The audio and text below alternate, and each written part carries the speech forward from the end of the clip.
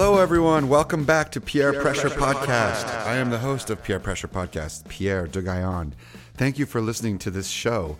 This is a program where I interview musicians and talk to them about the intersection between music and politics and how that relates to their trajectory as artists and creative people.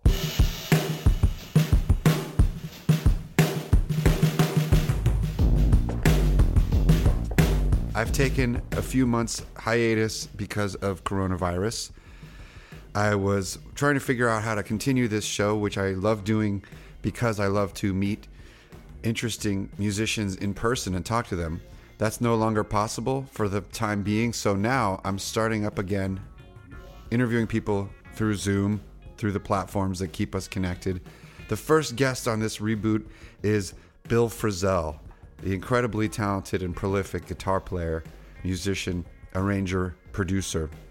Bill Frisell is an incredible musician. He's a guitarist who started in the 1980s working with the label ECM, the jazz label, collaborating with John Zorn and Hal Willner, who tragically passed away this year as a result of the coronavirus, which is something we will talk about. Bill Frisell went on to collaborate with a dizzying array of amazing musicians in many genres, spanning from jazz to folk to Americana to rock to pop to you name it. He's worked with incredible amounts of people in all different fields and always has a unique tone and a unique voice in music. He's also involved in film music, and he's a producer and arranger. So it was such an honor to speak with him. We had a great conversation about some of his collaborations, his journey in music, and also about his idea of the concept of protest music. This is something I want to focus on in this podcast, the idea of protest music. What does it mean to musicians? Why is it important? Why should we make music that fuels the tradition of protest, dissent, speaking out, having a voice, being vocal about the things that we think are wrong in society? My understanding of protest music is that it started back in the 18th century in the colonial period during the American Revolution and in its aftermath with slavery, and people sang songs about abolition, poverty, the Civil War, among other subjects. In the 20th century, you had singers continuing to sing about civil liberties, civil rights, women's rights, economic injustice, politics, and war. And these traditions continue in the 21st century with musicians continuing to call out in song what they believe are the injustices of our system. I think it's really interesting that the protest music movement is generally linked to the left and progressive politics, and I'd like to explore that. I'm sure there are people who write music that maybe come from different political leanings, but are they political about it? And how does it fit into the whole realm of protest music versus propaganda? Is it patriotic to voice dissent? I believe it is. For me personally, my exposure to what I would call protest music or music of dissent started when I was a little kid and my parents were playing Peter, Paul, and Mary songs on the stereo. Nice, pretty harmonies, beautiful songs, but they were covering songs of Woody Guthrie and Bob Dylan, and those songs had some pretty deep meaning, and they were kind of masquerading as beautiful pop songs, but they were actually really protest songs. And then, of course, that led me to listen to Bob Dylan, Leonard Cohen, and Georges Brassens, who my father played constantly, who was a poet, singer, anarchist, and political figure in France, even though, like Bob Dylan, he didn't choose to be, but his songs were taken up by that mantle. I now translate his songs into English and sing them with my project Bad Reputation. As I got older, I would say the songs of the Beatles definitely opened my mind.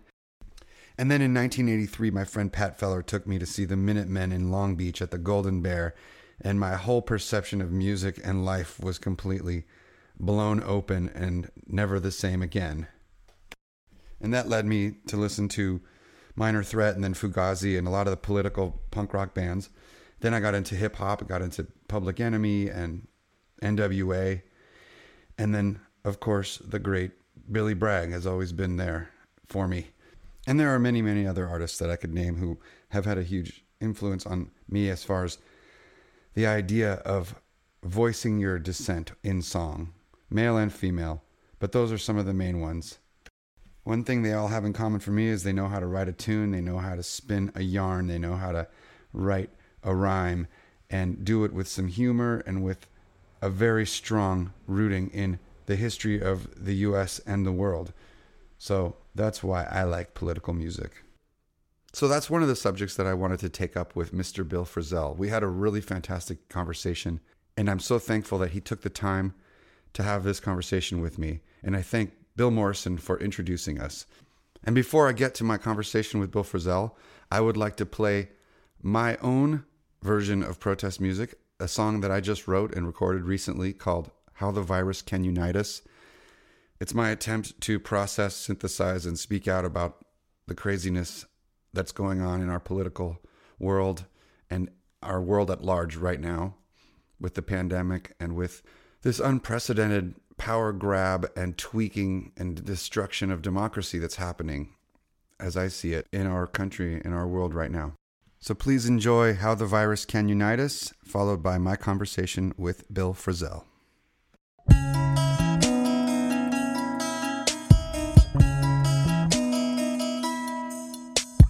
No more bloated elephant, no more Nazi president. Crush the lying coward fox and the greedy rabid hawks. No more military dogs dressed in racist camouflage. We don't need your tanks and planes killing people in our name. Stealing money from the teachers justified by lying preachers. No more billion-dollar toys for those bullet-headed boys. Take a knee for planet Earth, nothing special about your birth. They were on the island first, your tribe made it so much worse. Holding up a dusty book, justifying what you took, but the people want it back. Step aside for red and black. So we gotta help our mothers squash the elephant and fox. They want us to kill each other with their guns and with their pox. Give the people reparations, undivide the separation, make a place for scientific truth. If it kills or if it saves you.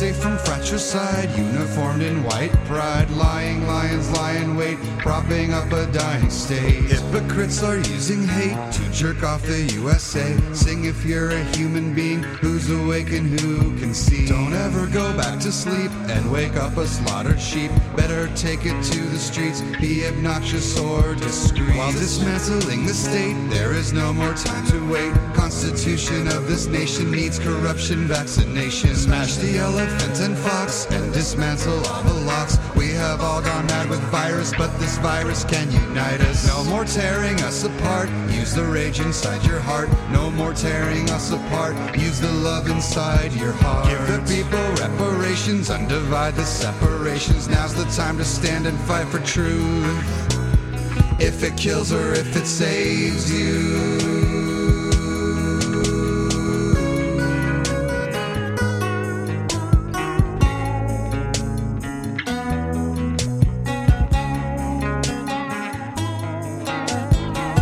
Kills or if it saves you.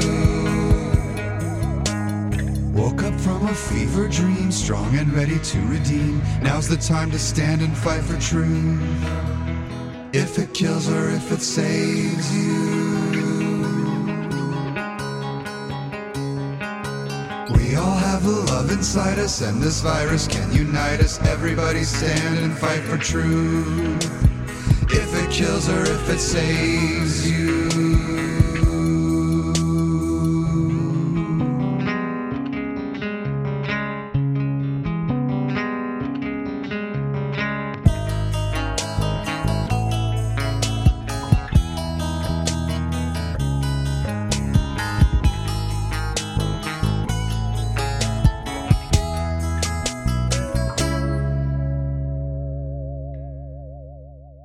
I talk really slow. I heard this interview that I did. You know, there's a lot. I leave a lot of pauses, and someone went way overboard. Recently, there was an interview, and they just chopped out all my natural spaces, and I sounded like I was on speed or something. Well, I love the way you talk. You do have a cadence that's relaxed. Let's put it that way. But if you need to tighten it up, feel free. Well, I don't want to cheat, if that's how you talk, that's how you talk. So anyway, Bill Frisell, thank you for talking to me on Peer Pressure Podcast. Kind of rebooting my podcast after taking some time off to see if the world was going to continue to exist. After the last few months have been quite challenging for everyone.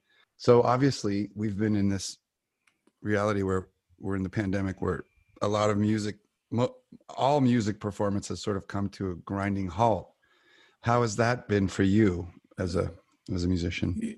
Well, really, really a shock to my system, because it's my whole life. It's been music has been my life, and for as far back as I can remember. I mean, I'm talking about long before I even played an instrument or anything. When I was crawling around on the floor as a baby and hearing my mother singing, or by the time I got into school and I'd sing in a choir, or we'd all have triangles or do something. And then eventually I was entered into the school music program. And what age was that when you started? Well, in that was fourth grade. I remember even before that, it was just normal that there was a music class in the, very early in elementary school. There was like a choir, and I remember this woman, Mrs. Joy was her name, and we'd have the name. It was just we'd sing, or she'd pass around instruments for us to bang on or blow on or something. But in the fourth grade was when they came around and asked if you wanted to play an instrument. And that's where I started clarinet. And I played that all the way through, even into a couple of years of college. And oh, wow. And you were in Baltimore in school, right? Well, no, I was born in Baltimore, but I was just a few months old when my parents moved to Denver. So Denver's really, my whole childhood was there. I see. But what I was saying is, it's like literally every day was, you think it's about the interaction with people, right? And that not more than a couple days would go by in my entire life where there wasn't some sort of, you'd hear somebody singing a song, or somebody walking down the street whistling, or something going on. And then in March, it was like, just bam, stop cold, so it's like you said, a shock. I mean, it's a terrible thing to have to endure when it's been part of your life all this time. So are you figuring out ways to relate musically to the world while we're all in this lockdown? Yeah, I mean, there's the little, I guess I would say, light, or I was always longing to have, I mean, I've been so lucky. That's the other thing. I was traveling constantly, from really the late 70s until March 8th of this year. I was on the road all the time and playing all the time. And, I'm so lucky to have, that's what my life has been. And I've gotten to just be playing all the time.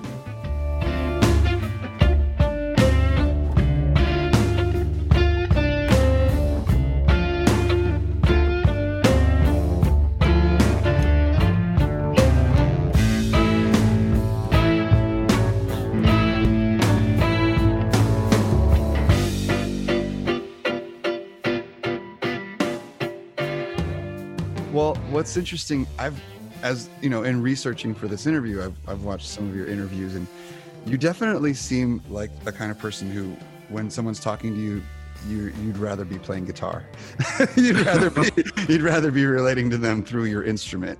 Maybe I'm making that up, but it seems like you're. No, that's where I feel the most comfortable. That's where I feel like what my voice is really comes through in that way. So. Right. So you started playing clarinet in 4th grade, and you kept it up through college. And where was college? I stayed Berkeley, eventually, but I stayed in Colorado. I went to the University of Northern Colorado for a couple of years, and that's where I knew. I mean, I had been playing guitar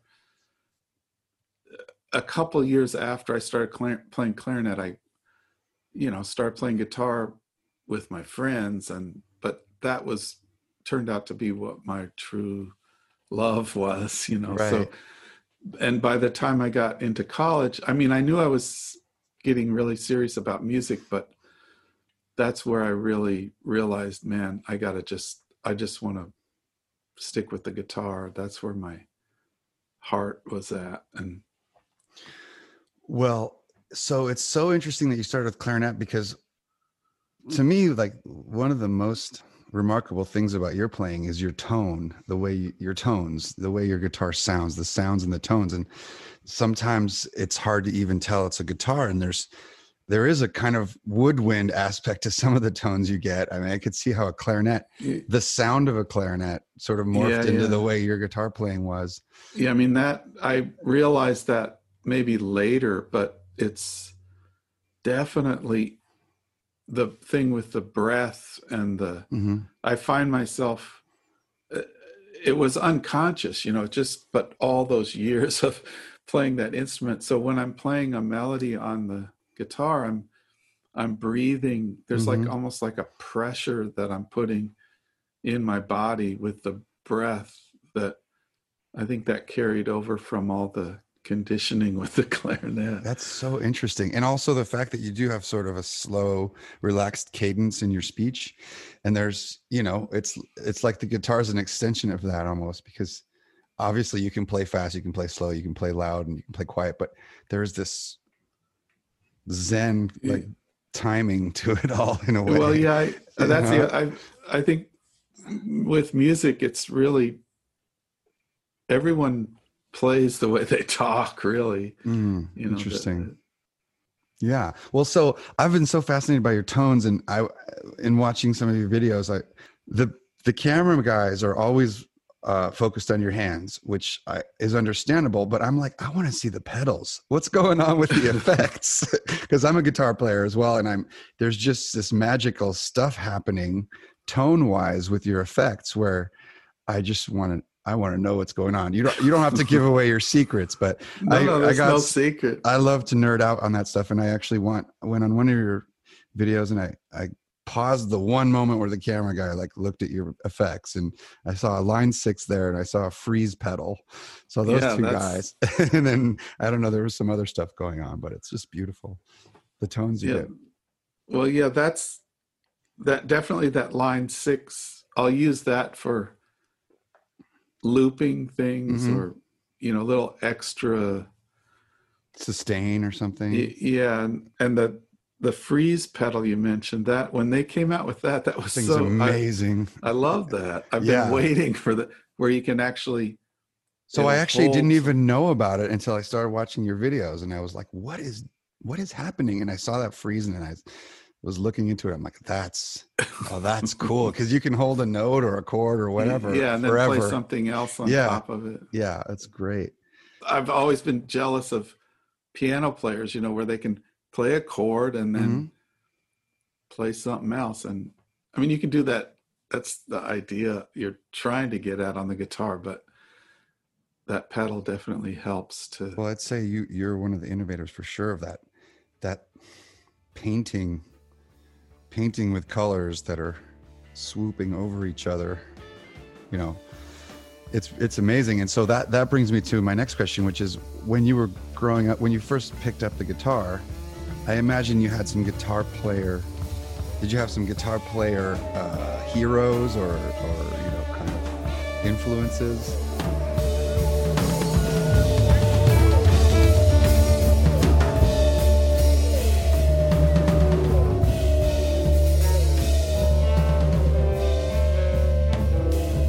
yeah. I mean, it's just the obvious. Everyone that's my age, at a certain, you know, I was born in 1951, so when the Beatles were on the Ed Sullivan Show, that was, but it was happening before that even. I was in 7th grade when the Beatles were on the Ed Sullivan Show. Yeah. And the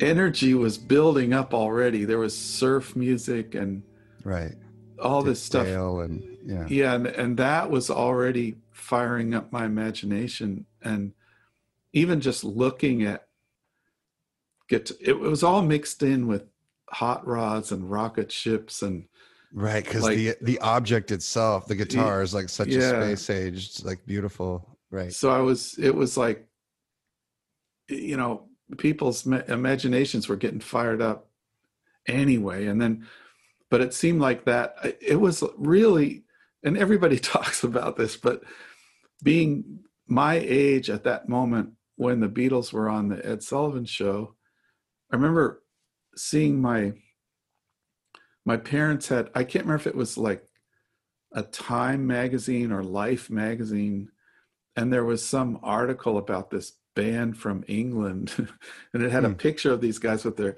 what seemed like such radical hairdos and all that stuff at the time. And they were just, and I looked at that and I thought, wow, that's pretty wild, and it looks like they're going to be on TV next week or whatever it was.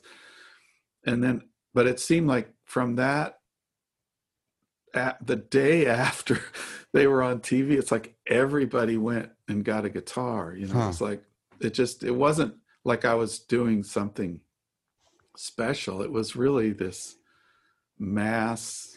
Well, so did you get a guitar at that time, or like did you already have an electric guitar? I mean, well, then I think around then it was my friend across the street.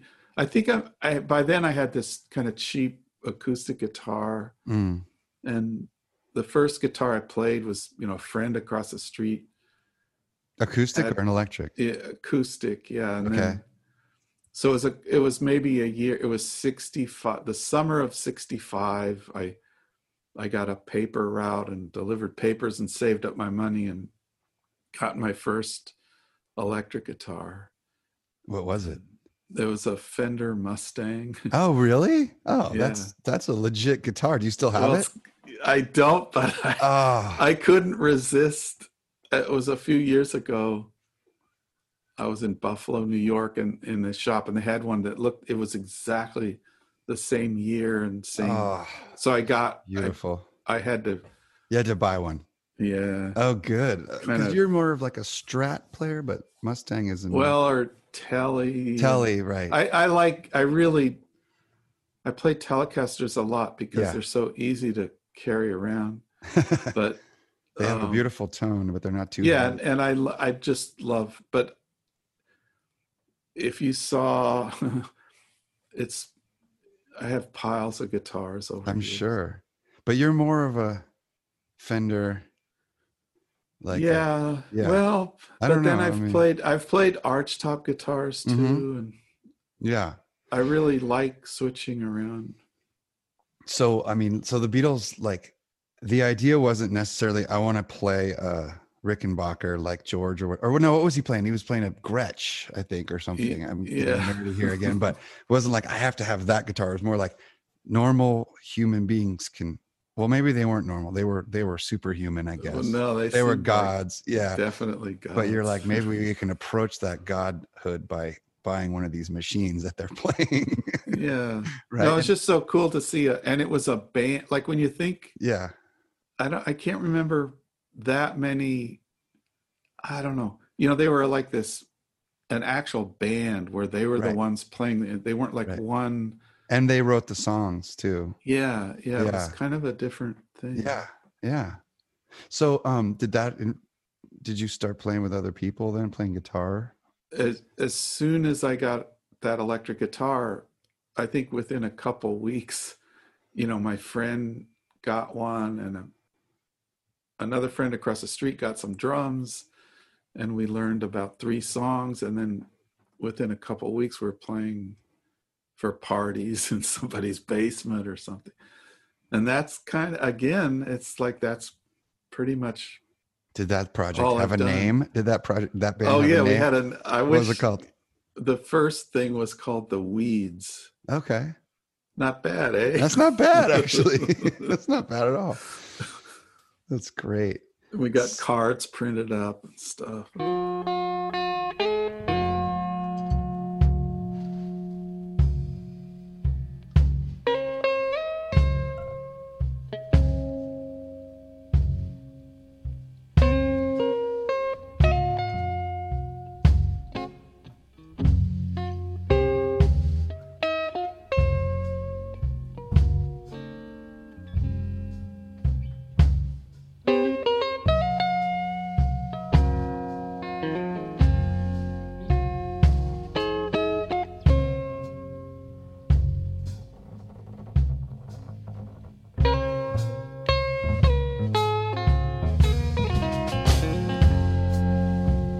So I'm trying to explore the idea of protest music on this podcast.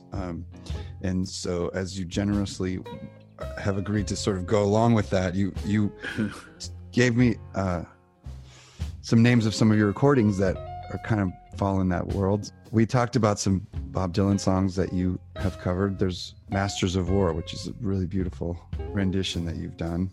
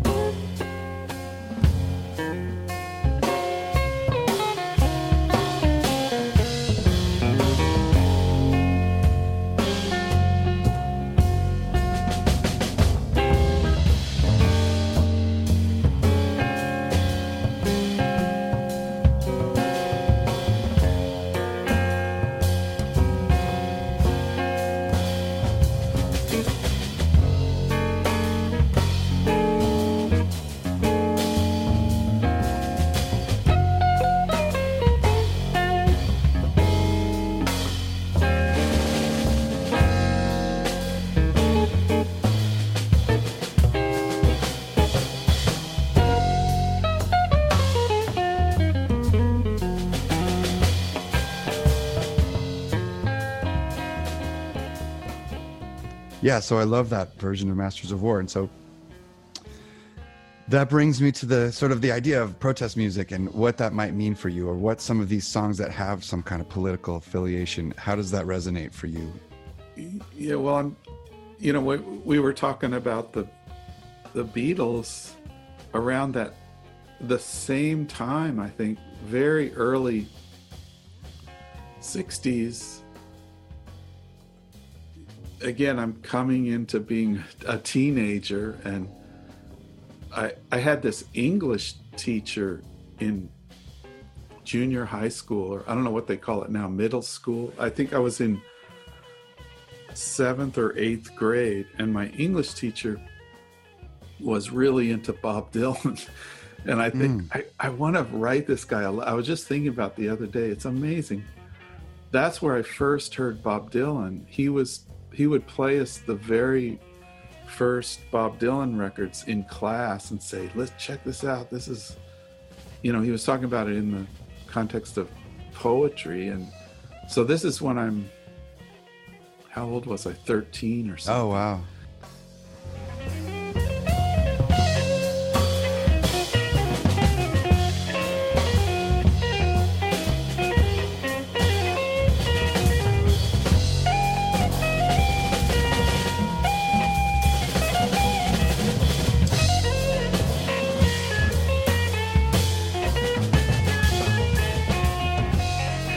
talking about mid 60s, you know, and as you become more aware of what's going on in the world, those songs just, you'd latch onto those songs as a life raft, you know. Well, what's interesting about Bob Dylan is he never wanted that, right? He was kind of irritated by the fact that his songs contain such a life of their own in a political sense, or at least he says that. But that doesn't matter. It's not really up to him, right? The songs are out in the air, and people grab them, and I mean, it really intense meaning. There was so many of those songs that there'd be something going on in I'd be troubled with something, and there would be some phrase from his song would go through my mind I'm talking about when I was young, you know, don't criticize what you can't understand or something, right. You know, yeah. All those songs, they would just speak to you. And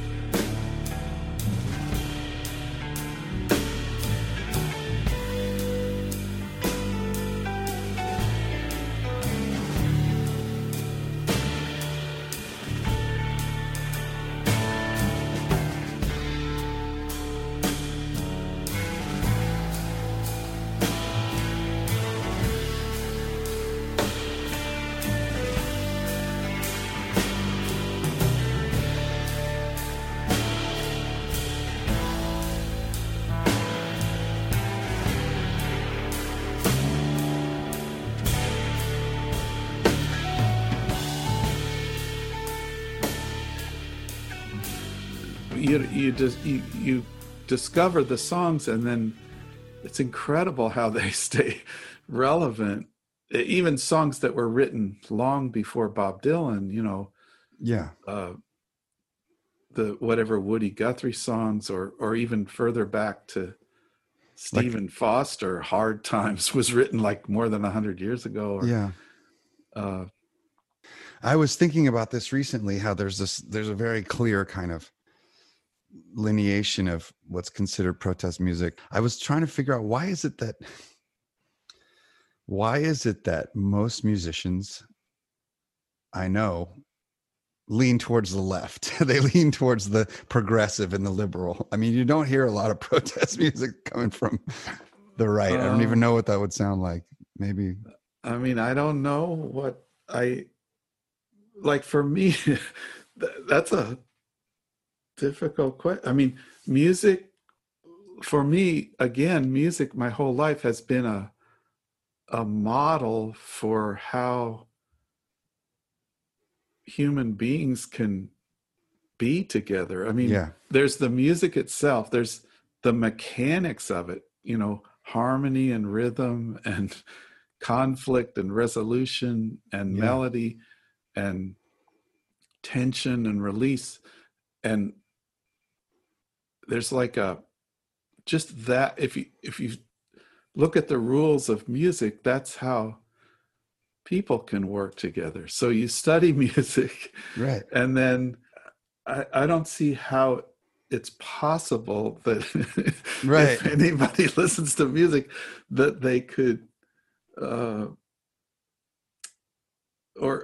then, you know, there's the music community, which always I felt welcomed, and there's the community of musicians that for my whole life, you know, of course there's a struggle with civil rights and there's this and that, but somehow it seemed like within the music community, these things were being worked out. At least that was my experience. And so if you're going to play music, you're going to have to learn how to work with other people in I think, yeah. And more cooperative way.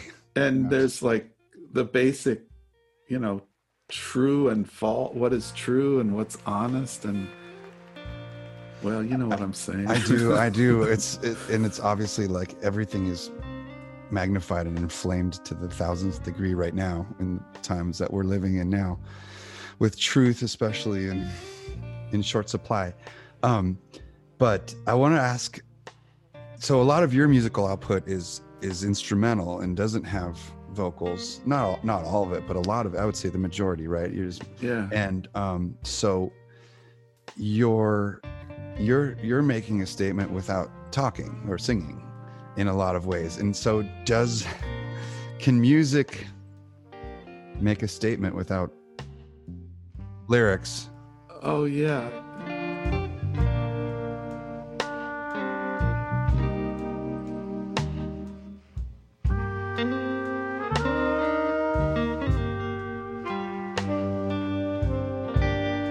Well, yeah, and also, I mean, I'm thinking about the, like we were talking about the breath with the clarinet or whatever, but it's the same thing when a lot of these songs, a lot of the songs that I might choose to play, I'm hearing the sound of a voice in my head. Like if I play A Change Is Gonna Come, Sam Cooke, I'm hearing the sound of his voice.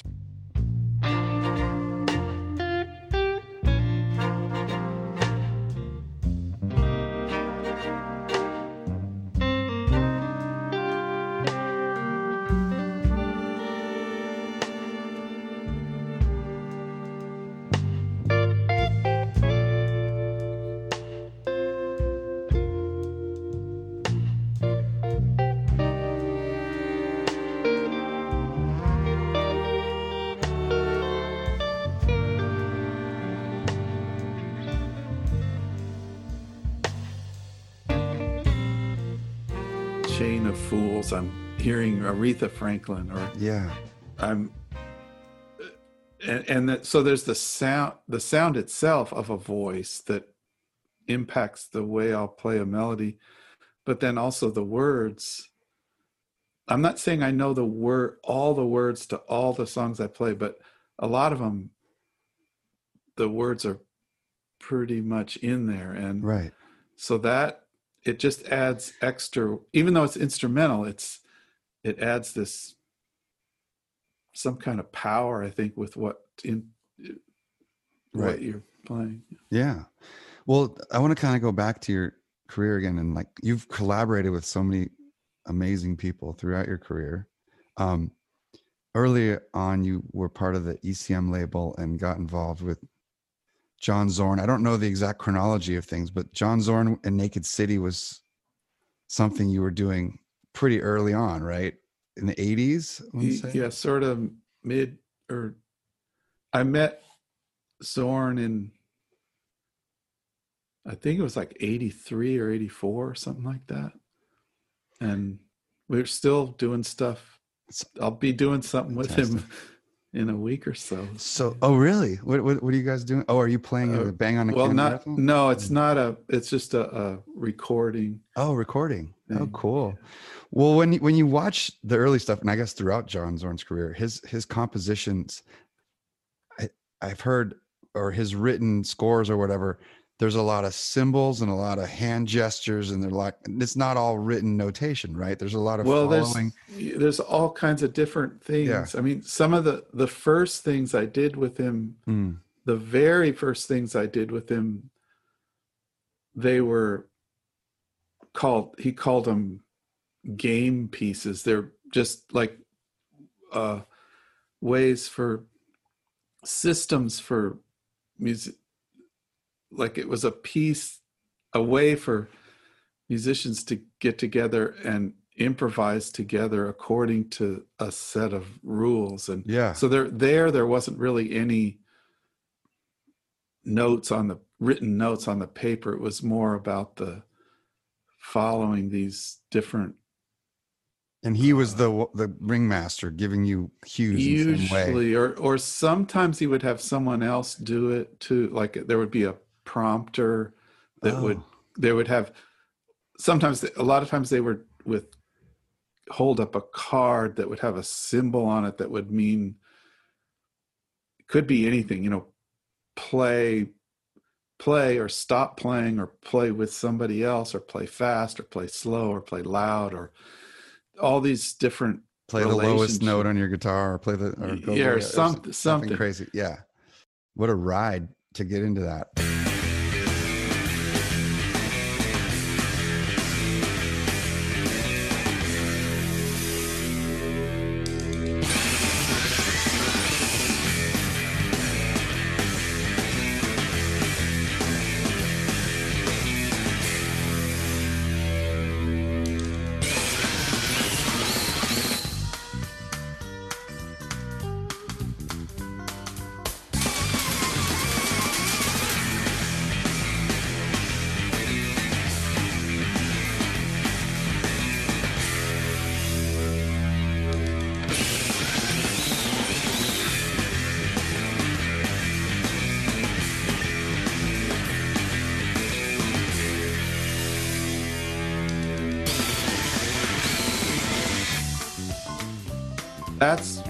That's what it was at the beginning. And then, I mean, now the things I've been doing with them are more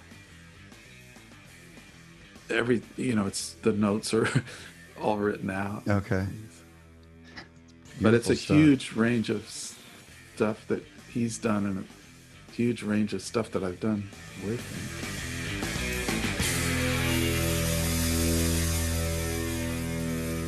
him. My brother-in-law, Gerald, wanted to ask you if you remembered performing on Night Music in the mid-'80s. Oh, yeah. Incredible. Yeah. So that was a great show.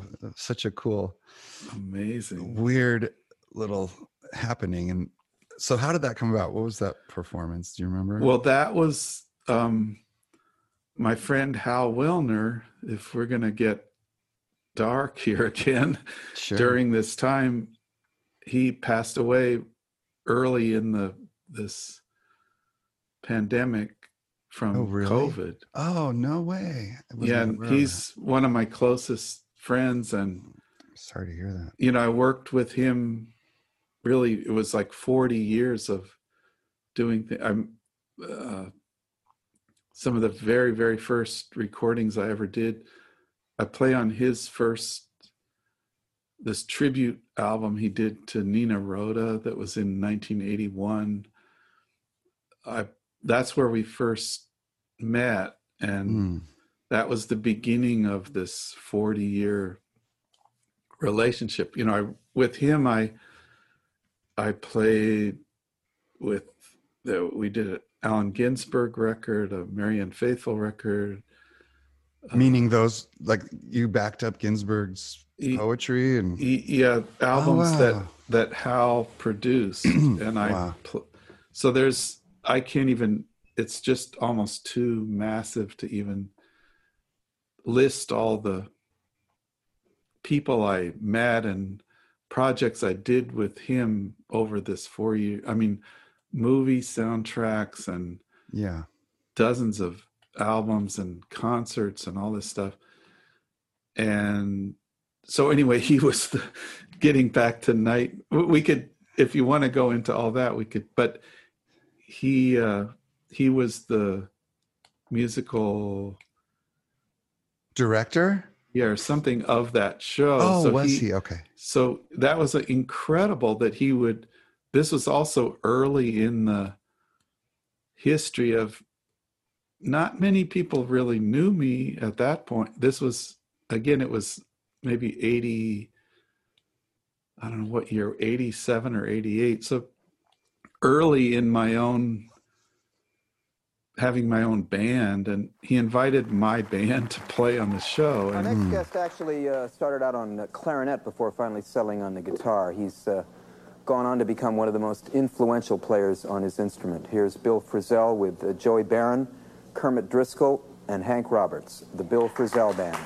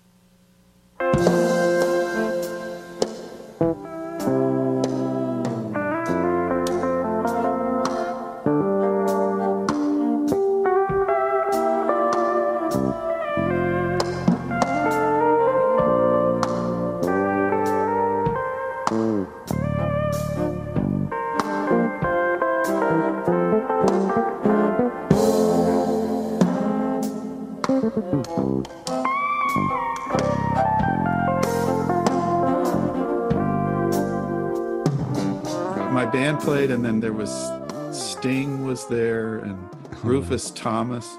I can't believe I got to sit next to, I had to have makeup put on, and I'm sitting in a chair right next to Rufus Thomas. Man, what an experience. So we had a segment where he just let our band play, but then also there was I played with Sting. Oh, you did? A song with Sting, and wonder this time where she's gone. Wonder if she's gonna stay. Ain't no sunshine when she's gone, and this house just ain't no home anytime she goes away. I know, I know, I know, I know, I know, I know, I know, I know, I know, I know, I know.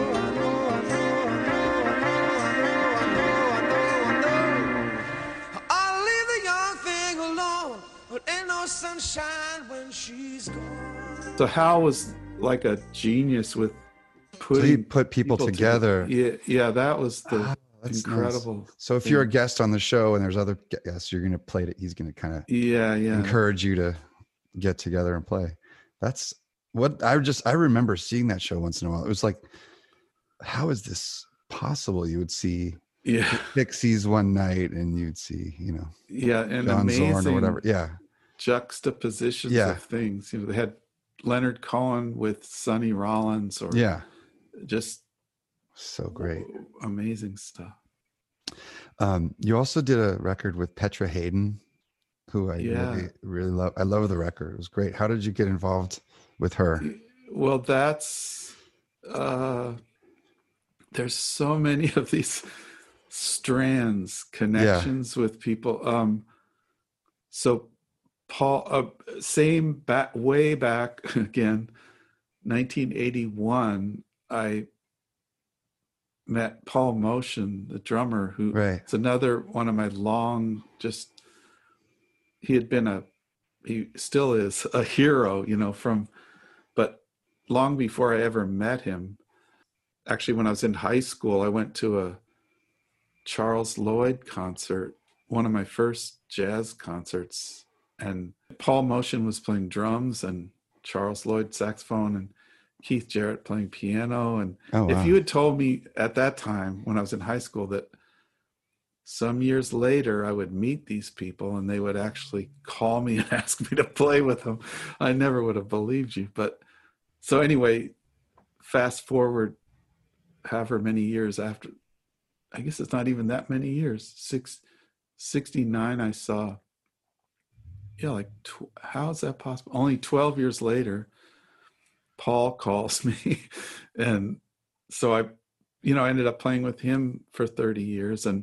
But soon after I met him, he was very close with Charlie Haden, Petra's. That's what I was thinking. I was wondering if there was a connection with her father. So I met Charlie and got to play with him a lot. And then when I remember Petra came, and Paul was always talking about Charlie's kids, and He has three daughters, I think. They're all musicians. Yeah. Triplet The triplets, daughters. that's right. Yeah. And then the son Josh. And so Paul was always talking about, even, I don't know when, from as soon as I met Paul, he'd be talking about Charlie and his kids and blah, blah, blah. And I remember when Petra came, I was living in Seattle at the time, and she came to play at this, it was called the OK Hotel. And we met, and it was like, just from that moment, it felt like this family, that like I had already known her, just because I knew her father so well and had heard so much about her. While the hands are pointing up midnight,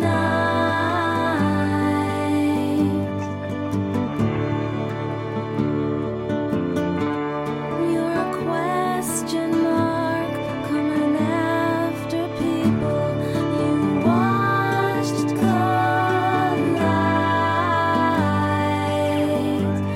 You ask what you want to the satellite.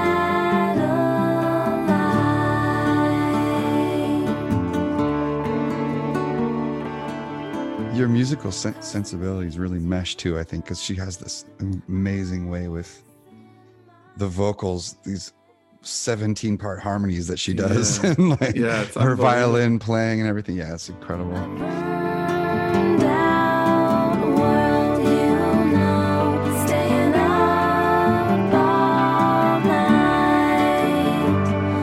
The satellite. I love that record. You obviously, you write and you compose a lot of music. What's your process like for writing? Is it improvisational? I mean, I'd love to hear a little bit about how you come up with stuff when you're... Playing guitar is, it's hard to describe how it works.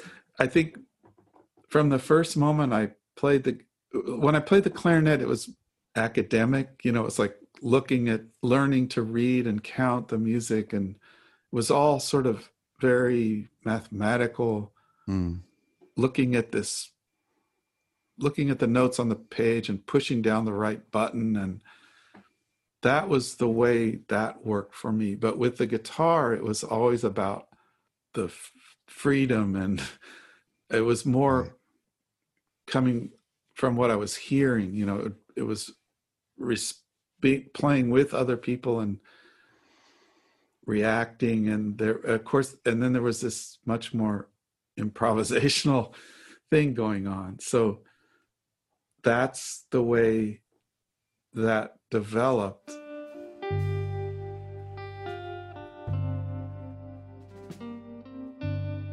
What I'm getting at when I write, I think it grew out of that. Mm-hmm. It's like you're trying to grab something from the air. It's like, Right. And that's what I'm trying to do when I'm playing. You're always sort of trying to be off the edge of what I understand and what I know. That's Right. I'm not really excited. Well, no, you have to practice, and you have to learn, and you have to Right. Do all the hard stuff.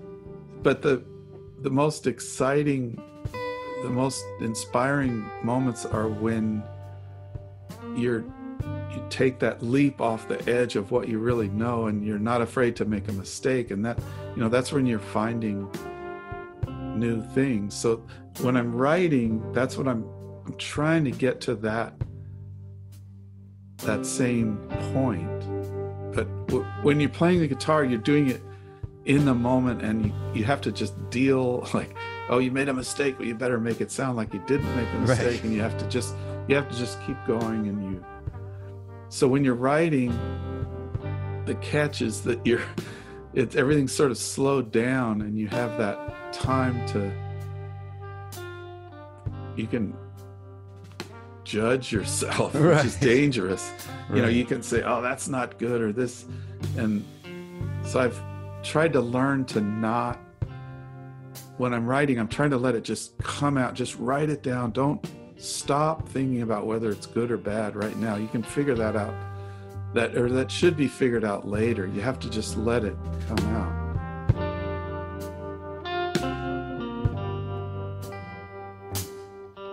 So, are you writing down things on scores? Are you recording to compose? Are you It's doing both? more on paper. Oh, just wow. like Okay. old-fashioned with a pencil, and I'm still not comfortable with the computer. That's what's also been frustrating, or during this time, I'm sort of really forced into dealing with. Right.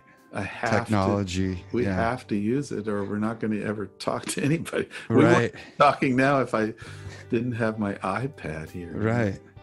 Well, you're really good with effects pedals and all that stuff, so I think you can but make the those leap. I don't know. It's Some people are totally intimidated by those, so if you can figure those out, you can do computer I'm stuff. Trying, But at the same time, sometimes the computer just feels like it's getting in the way of what you really want to be doing, which is just playing your instrument. yeah, that's for sure. You know. I've spent a lot of time, something that normally would just take a few minutes, and I spend all day trying to figure out how to hook up some wires or get something.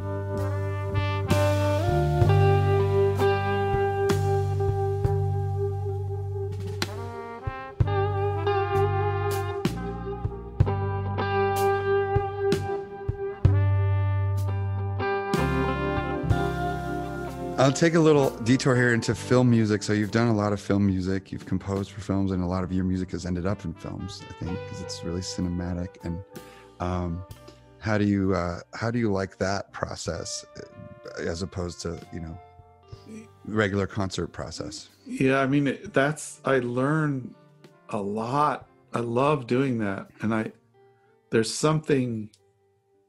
Well, especially if it's something where someone wants me for me. I'm not good at, I've been really lucky with that, where I haven't done so much of it, but when I do, it's usually someone that knows my music and trusts me and knows what to expect. And so I feel like I can be free and be myself. And in that way, it's super inspiring for me.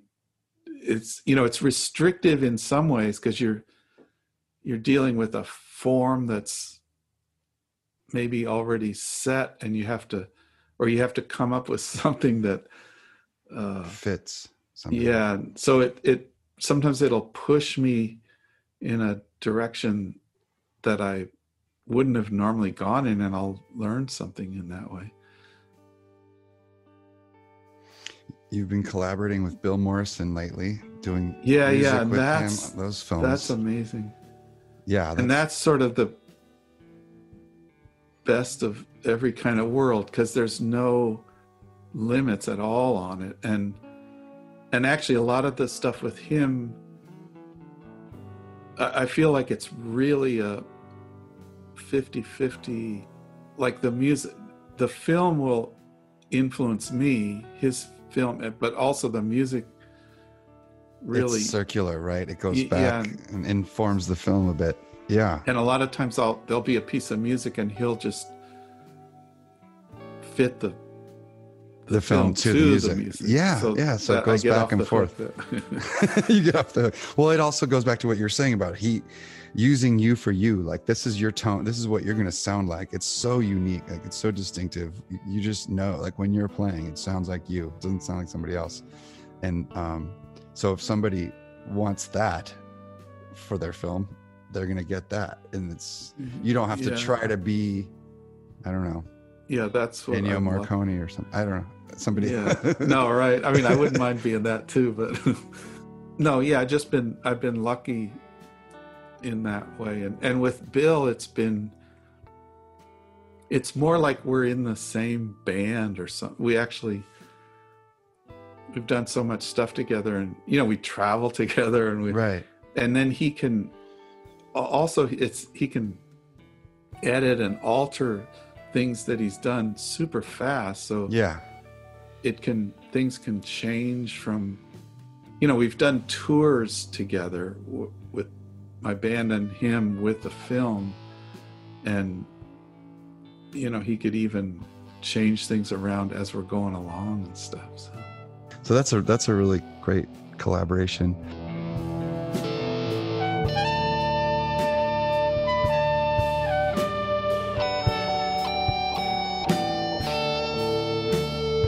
So yeah, getting back to your tone, like, so you're really versatile, but if I think about the signature tone, so like, were there guitar players, not just you're like, oh, I love their haircut and they're cool and they're going to be in a band and I want to be in a band, but like that sound, how do I make that sound happen? Was there anybody like that you heard? Well, yeah, then it gets almost impossible, because there's so many. It just starting all the way back from my first memories of getting fired up about it. Yeah, I still go back and I hear those people now, the Ventures or the sounds that were on those.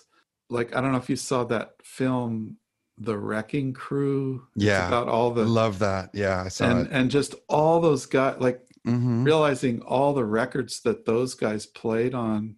There's like this sound. I mean, I love those. I'm thankful there's those films, because you realize, wow, and you actually see when I was a kid, the room they played in and stuff. Yeah, it's wild. And then it brings back the sound of those records when I was a kid. And so I guess what I'm saying, I still go back and I'm inspired by those first things that I heard. But then as things went along. Well, do you know the actual players and stuff? Well, I never did back then. They were just anonymous. Yeah, they were just anonymous, right? Yeah. But since then, I've tried to figure out who some of these guys are. I actually got to meet some of these guys. There's a Bob Bain guitar player who he played like the Bonanza theme. Oh yeah, didn't you cover that? Didn't you do that in one of your records? Yeah, love that. Yeah.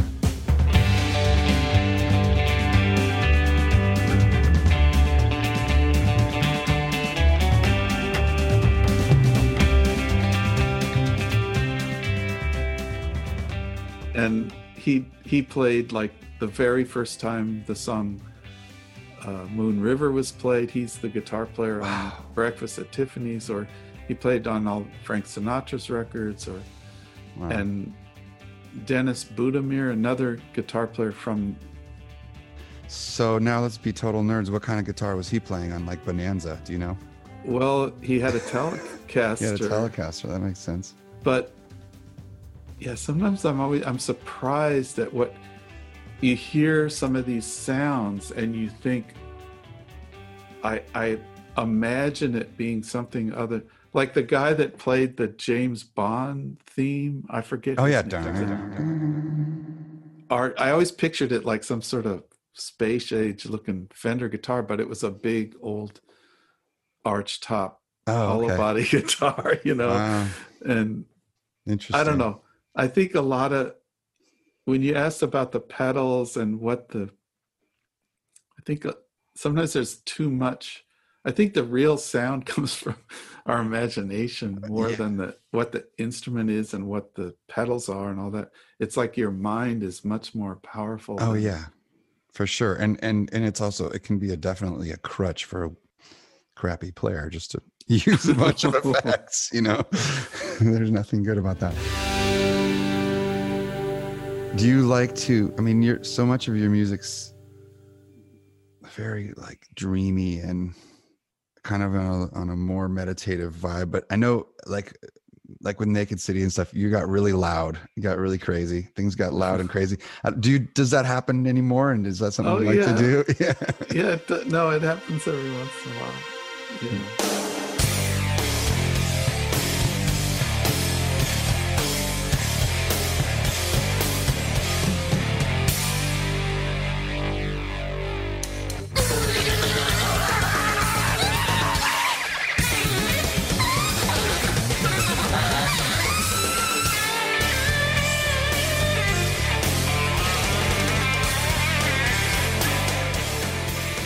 Oh no, it happens. Yeah.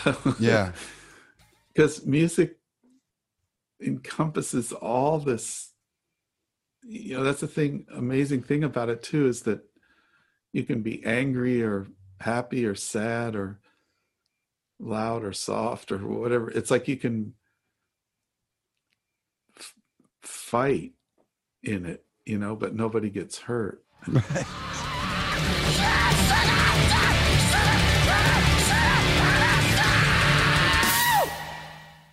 That's great. So if you had an effect pedal that would model the echo chamber of our current political scene, what would that sound like? Oh my God. Wow. I don't know what that would be. Is there a song? Is there a sound? Yeah. What would it sound like? Sort of, I don't know. I would infinite repeat with no end in sight. Yeah, some sort of clogged toilet or something. I know, right? It's tough. It's 2020. It's September. We're really on the precipice of hopefully some positive change. That's on good days, I feel like it could get really good. On bad days, I'm pretty freaked out. It's hard to keep, we got to stick together and be hopeful, That's again, like some of the musicians have helped me with that too. Like I always talk about Sonny Rollins, the saxophone player he just had his 90th birthday. And I always think about him. I always look to him as a beacon of wisdom. And he always seems to get things down to this essential. Sometimes these elders somehow know what to say, like try to bring things in closer to where we are right now. Like right now, you and I are talking, and this is good, right? We're communicating, and this is a positive thing, and hopefully we can't think too big, Right. I know what you mean. Keep it to the moments that are positive, all the little building blocks of humanity that we are. Keep those positive. Keep our interactions. Yeah, and we gotta keep that together. Same thing.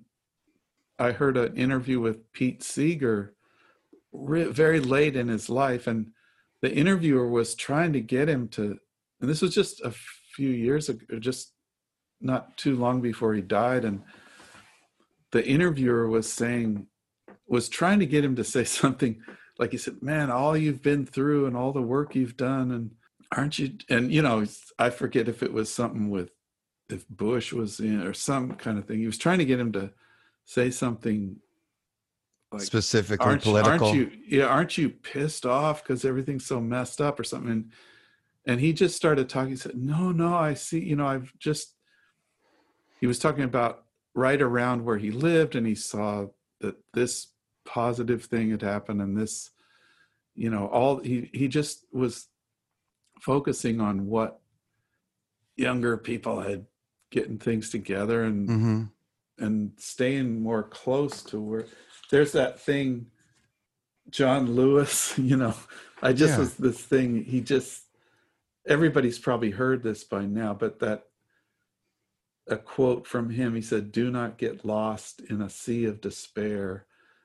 Be hopeful, be optimistic. Our struggle is not the struggle of a day, a week, a month, or a year. It is the struggle of a lifetime. Never, ever be afraid to make some noise and get in good trouble."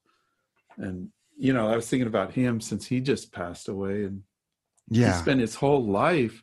There's always going to be these ups and downs, but we gotta we can't, I know this is heavy now. It's unbelievable heavy weight to try to not let it get us down, but somehow we gotta continue.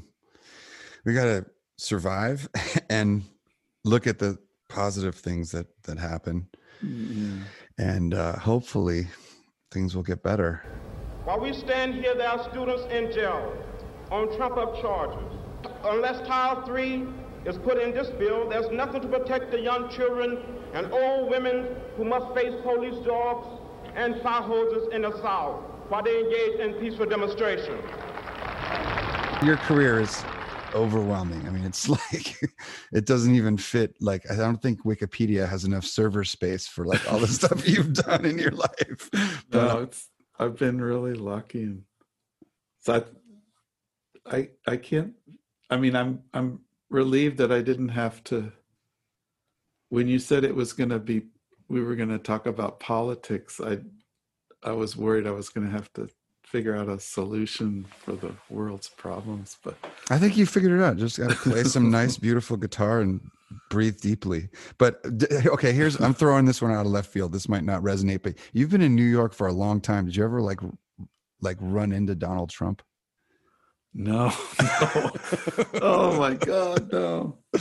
Okay, that's good. I'm glad to hear it. He didn't come to the Village Vanguard, or he doesn't hang out down there. No, he doesn't. I know. Okay, maybe. No, I don't think he's definitely not cool enough for that. That's not his scene.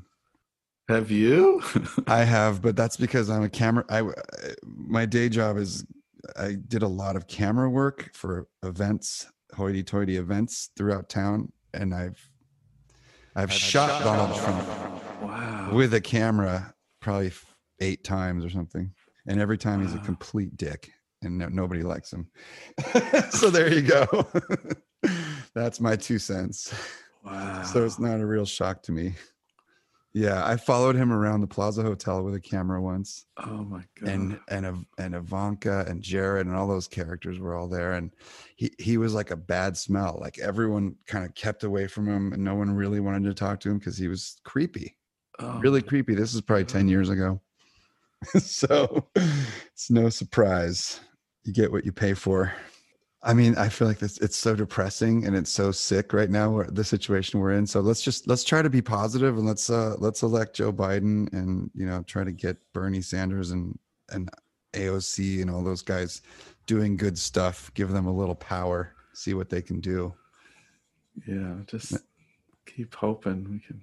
Yeah. Because it is an opportunity it's going to be a doozy of a ride the next few months. Yeah, no doubt. But no, we gotta, maybe we can put things back right.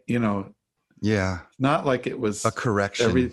It wasn't, things weren't, I mean, we're paying for stuff that's been stored up for a long time right now. So maybe we can fix it.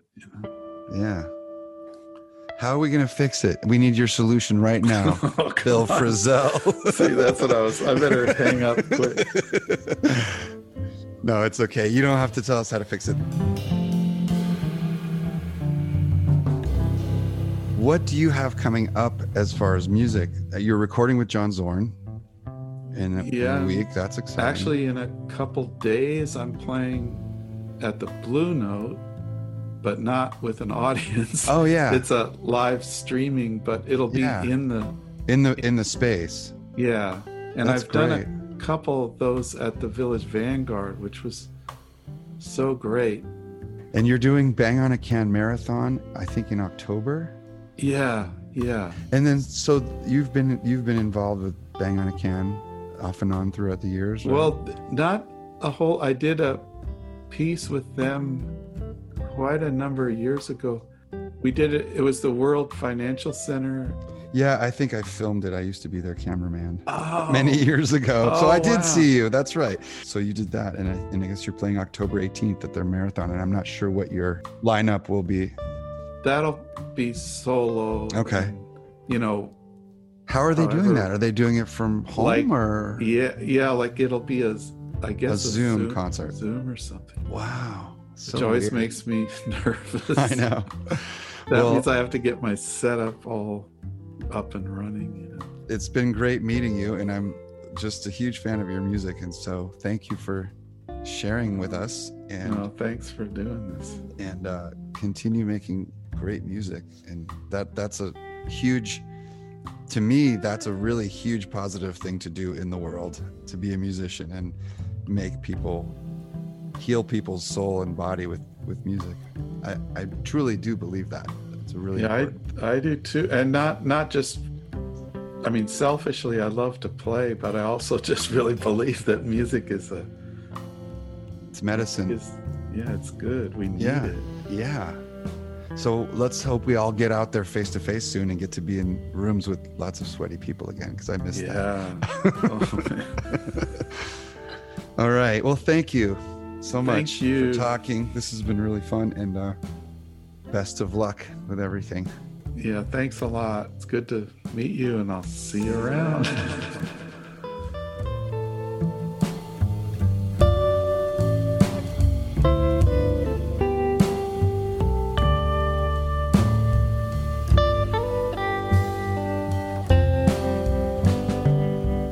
Thank you, everyone, for listening to my conversation with Bill Frisell. I truly enjoyed speaking with him. The music you're hearing right now in the background is We Shall Overcome, the civil rights anthem performed by Bill Frisell with his new trio featuring bassist Thomas Morgan and drummer Rudy Royston from the album Valentine, which is out now. It was released on August 14th on Blue Note Records. So please go buy it, download it. It is a fantastic record. Some of the other projects that Bill Frisell's been involved with that I think are really interesting, he did some shows and some recording with Brian Blade. He's played with Vic Chestnut.